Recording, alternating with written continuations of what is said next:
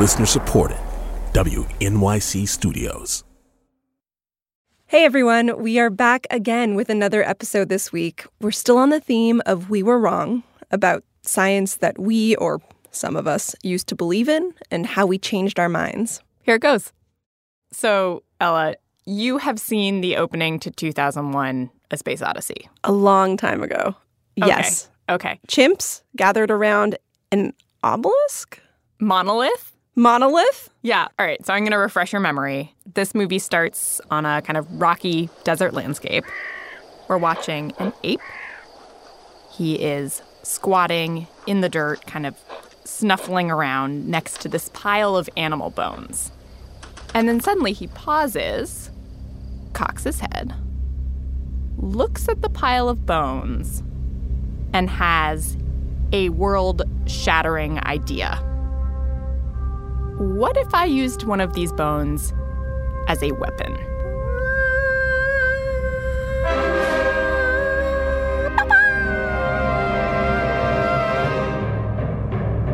And sure enough, in the very next scene, you see this confrontation between two groups of apes. And, ooh, our ape buddy whacks one of those apes in the head with a bone. Whacking while they're down? They've been neutralized. Stop. This was the flash of insight. Yep. The earth-shattering was I can whack other apes with bones. Indeed. Okay. So this sequence is called The Dawn of Man. It has always made not a ton of sense to me. But recently, I was talking to Erica. Erica Milam. I am a historian of science at Princeton University. And Erica told me what we're watching in those first 9 minutes of 2001: A Space Odyssey is a dramatization of a scientific theory, the Killer Ape theory. The Killer Ape theory is the idea that in the long, deep human past, there has to have been some kind of driver that made the human lineage different from all other great ape species. And according to the Killer Ape theory, that key difference, the key moment in our evolution that split us off forever from our ape cousins, was when we humans figured out how to kill.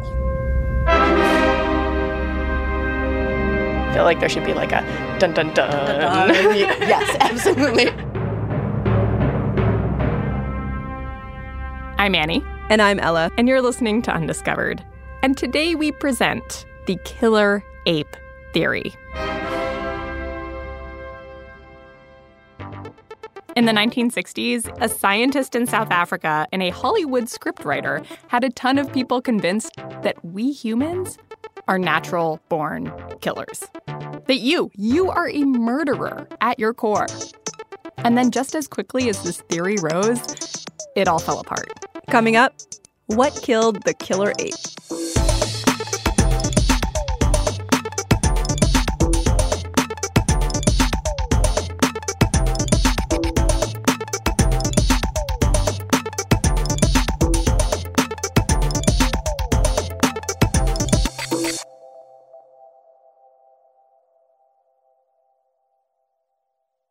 So, how does a scientific theory end up in one of the biggest movies of the 20th century?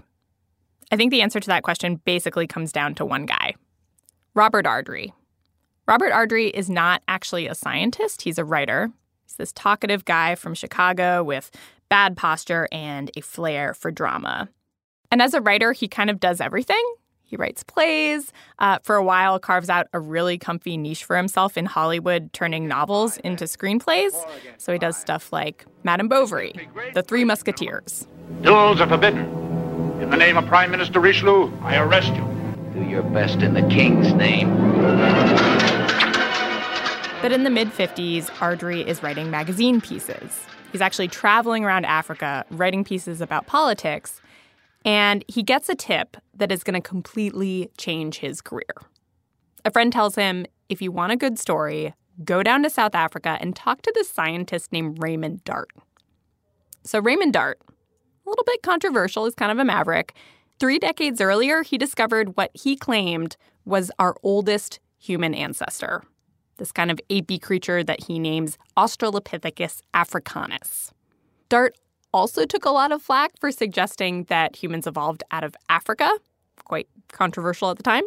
Of course, he turns out to be totally right about this. And so Ardrey thinks, okay, I'm going to give this guy Dart a shot. So one stormy day, Ardrey shows up at Dart's office in Johannesburg. Here's how Ardrey wrote about that meeting later. A last rare storm of the rainy season darkened Dart's upper floor office at the medical school. Fossil bones of extinct animals piled up before me. Then I found in my hand what seemed a human jaw. When Ardrey first shows up in his office, Dart introduces him to a jawbone. This jawbone belonged to one of these proto-humans, Australopithecus africanus, and it's pretty wrecked. Like, there's a big crack running down the front of the jaw. The front 4 teeth are missing. And Dart, in the way that Ardrey relates it, Dart takes a very interesting approach, which is he says, I am going to leave you to your own reasoning as you examine this specimen. And so Ardrey talks about sitting there with this jawbone and looking at it and reasoning through, as a layperson, what could possibly have led to the caved-in front part of the jaw and the 4 missing teeth.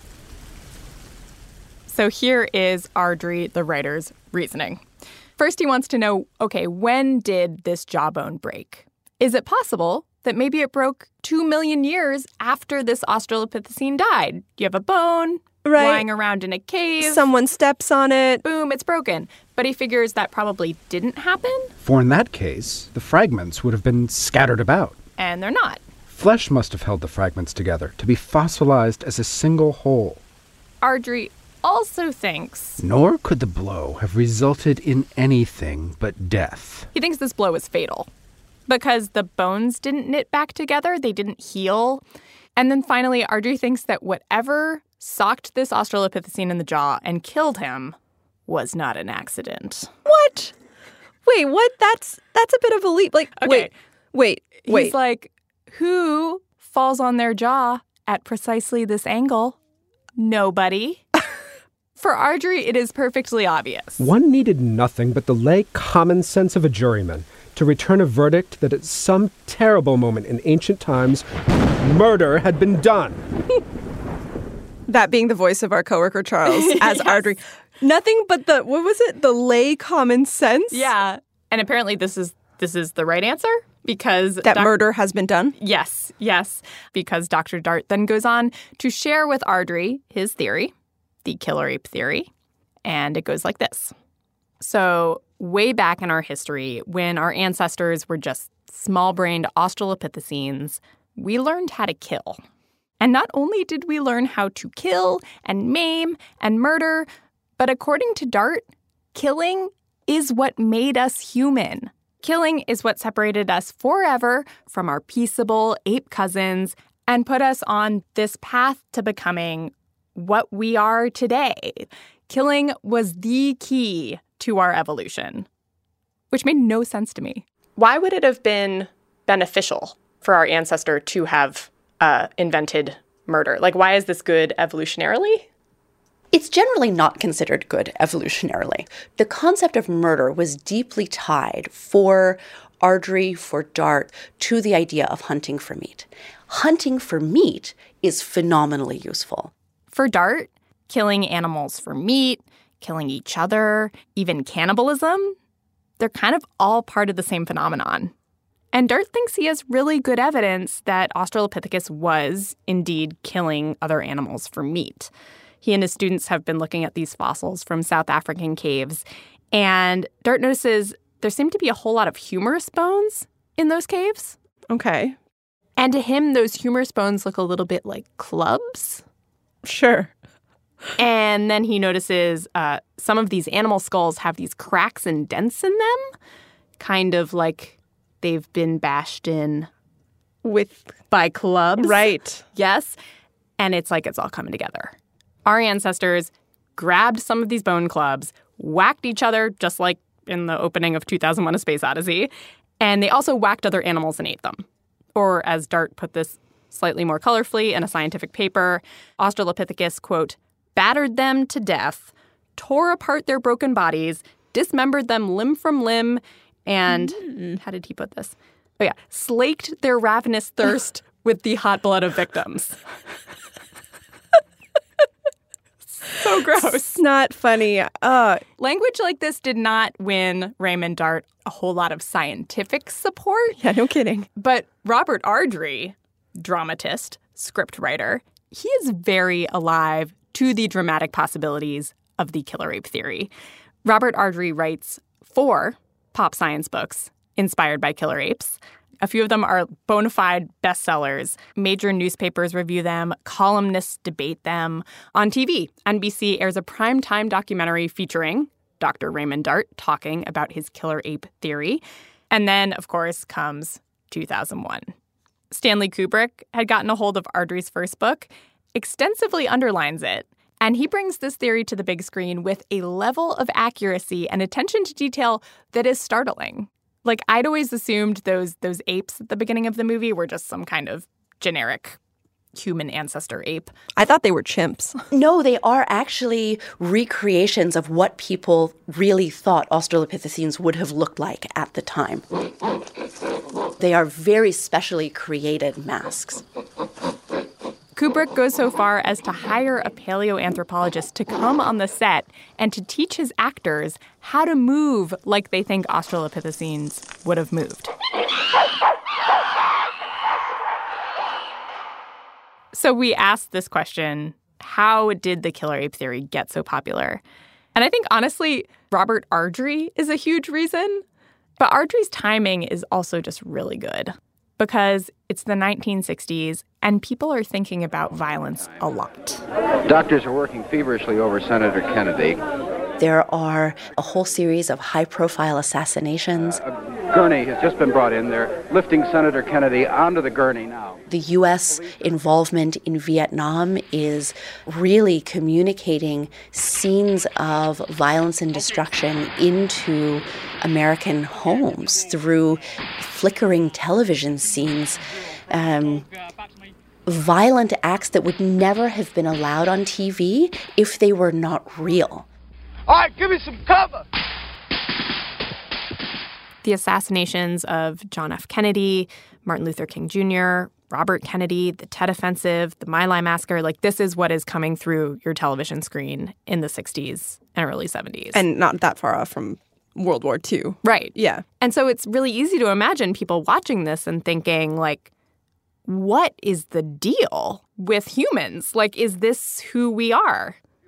And then Robert Ardrey comes in with the killer ape theory, and he's like, you know what? Maybe. People are stunned. They can't believe what's happened. One woman's crying. And then it all fell apart. Coming up, we were wrong. The fall of the killer ape theory.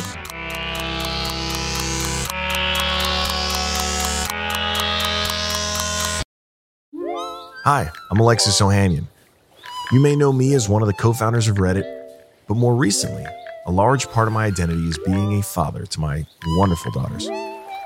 In my podcast, Business Dad, I hope to open the conversation about working parents a bit.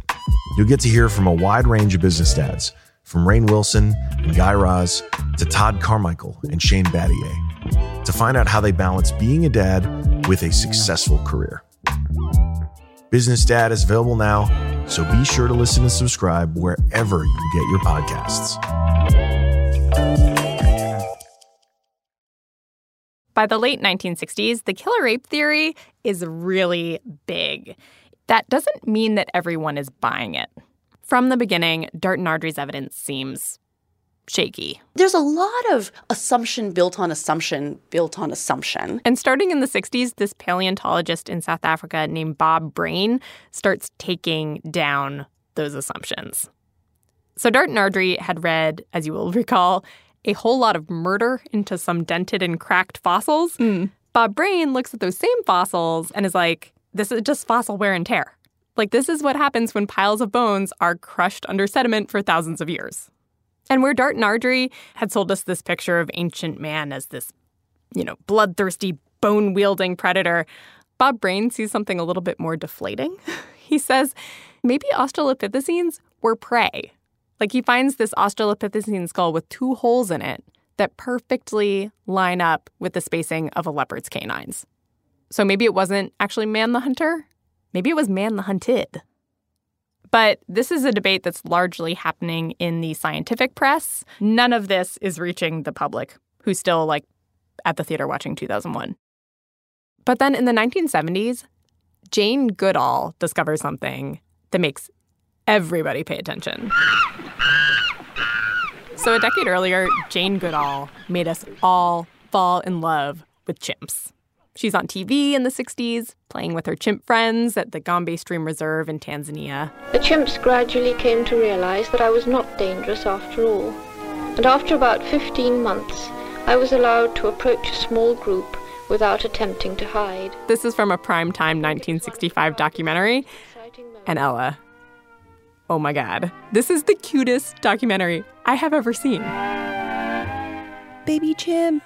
So tiny. It booped her on the nose. Yeah. Oh, no. She has made friends of wild animals, and in so doing, has been able to observe them at closer quarters and in more intimate detail than has ever been managed before. And all this chimp cuteness works amazing for the killer ape theory, because remember, chimps are supposed to be the path not taken. We are the killer apes. They are the peaceable, cuddly nose boopers. And then in the 1970s, Goodall pulls the rug out from under us.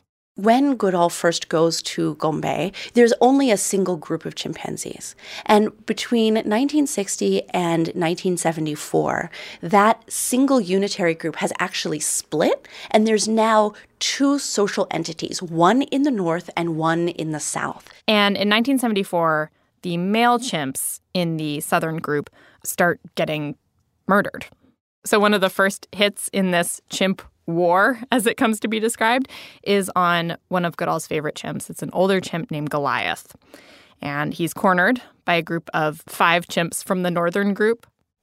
And he's savagely beaten so much that Goodall reports that he can no longer sit up. She later sent some of her assistants out to try to find him to see whether he'd survived, but they never found him again. And the same thing happens to other males in the southern group. So by 1978, there is no southern group of chimps anymore. So that's what's going on with the males circa 1974 in Gombe. What's happening with the females is actually, in my opinion, more disturbing.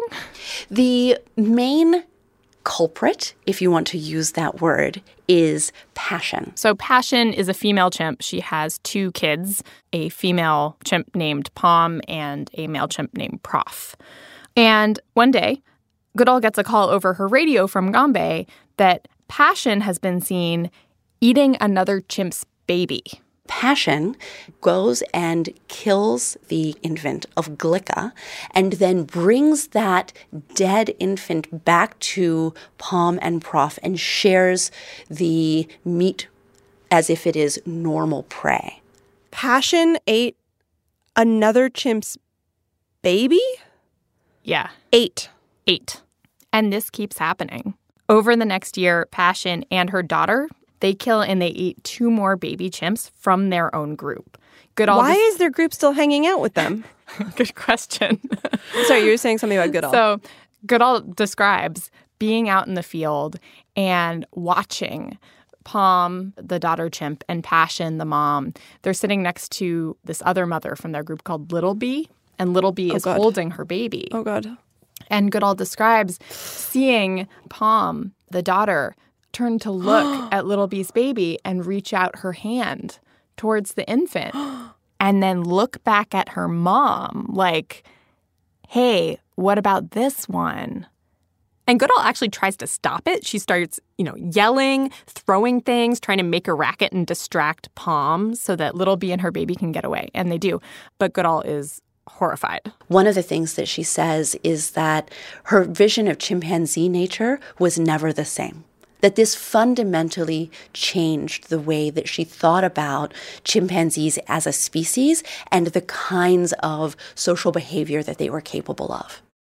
Chimp violence is a problem for the killer ape theory. Like if Dart and Ardrey are saying that the key thing that separated us from all the other apes was our ability to kill, explain chimps. It can't be the thing that made the difference.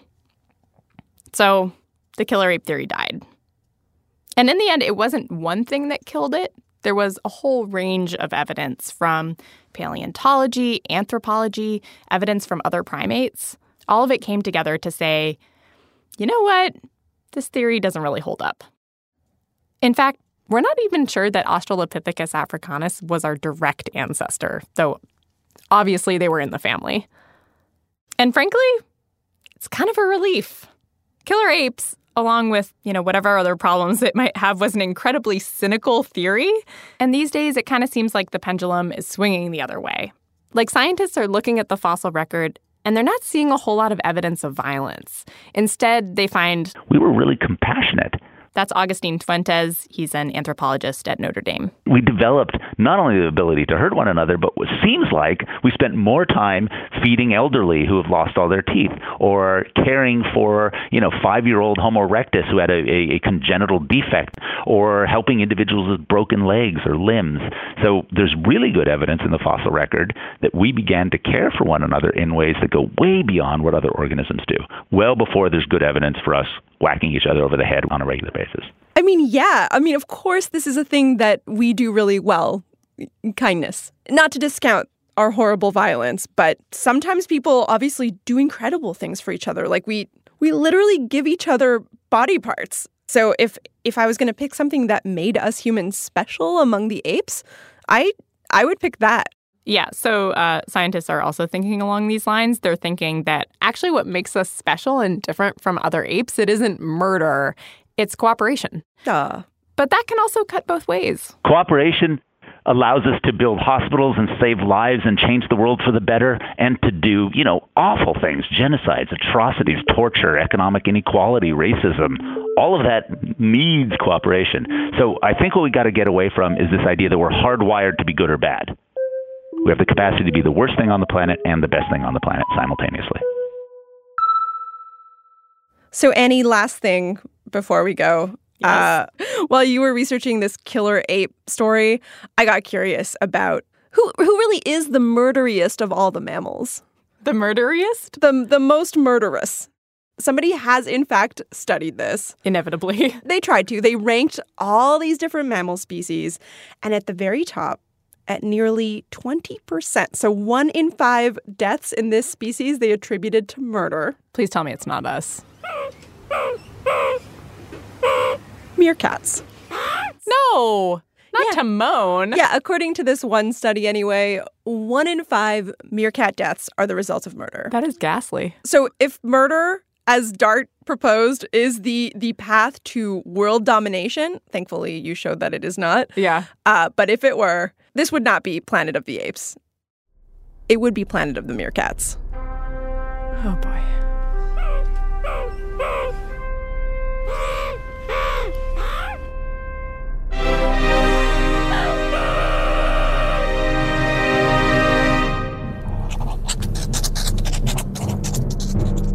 Undiscovered was reported and produced by me, Annie Minoff. And by me, Ella Feder. Our senior editor was Christopher Intagliata, and our composer was Daniel Peterschmidt. This free version of Also sprach Zarathustra is by Kevin MacLeod. Erica Milam's new book about the killer ape theory is called Creatures of Cain. You can find a link to it, plus more info about this episode in our show notes. We are undiscoveredpodcast.org.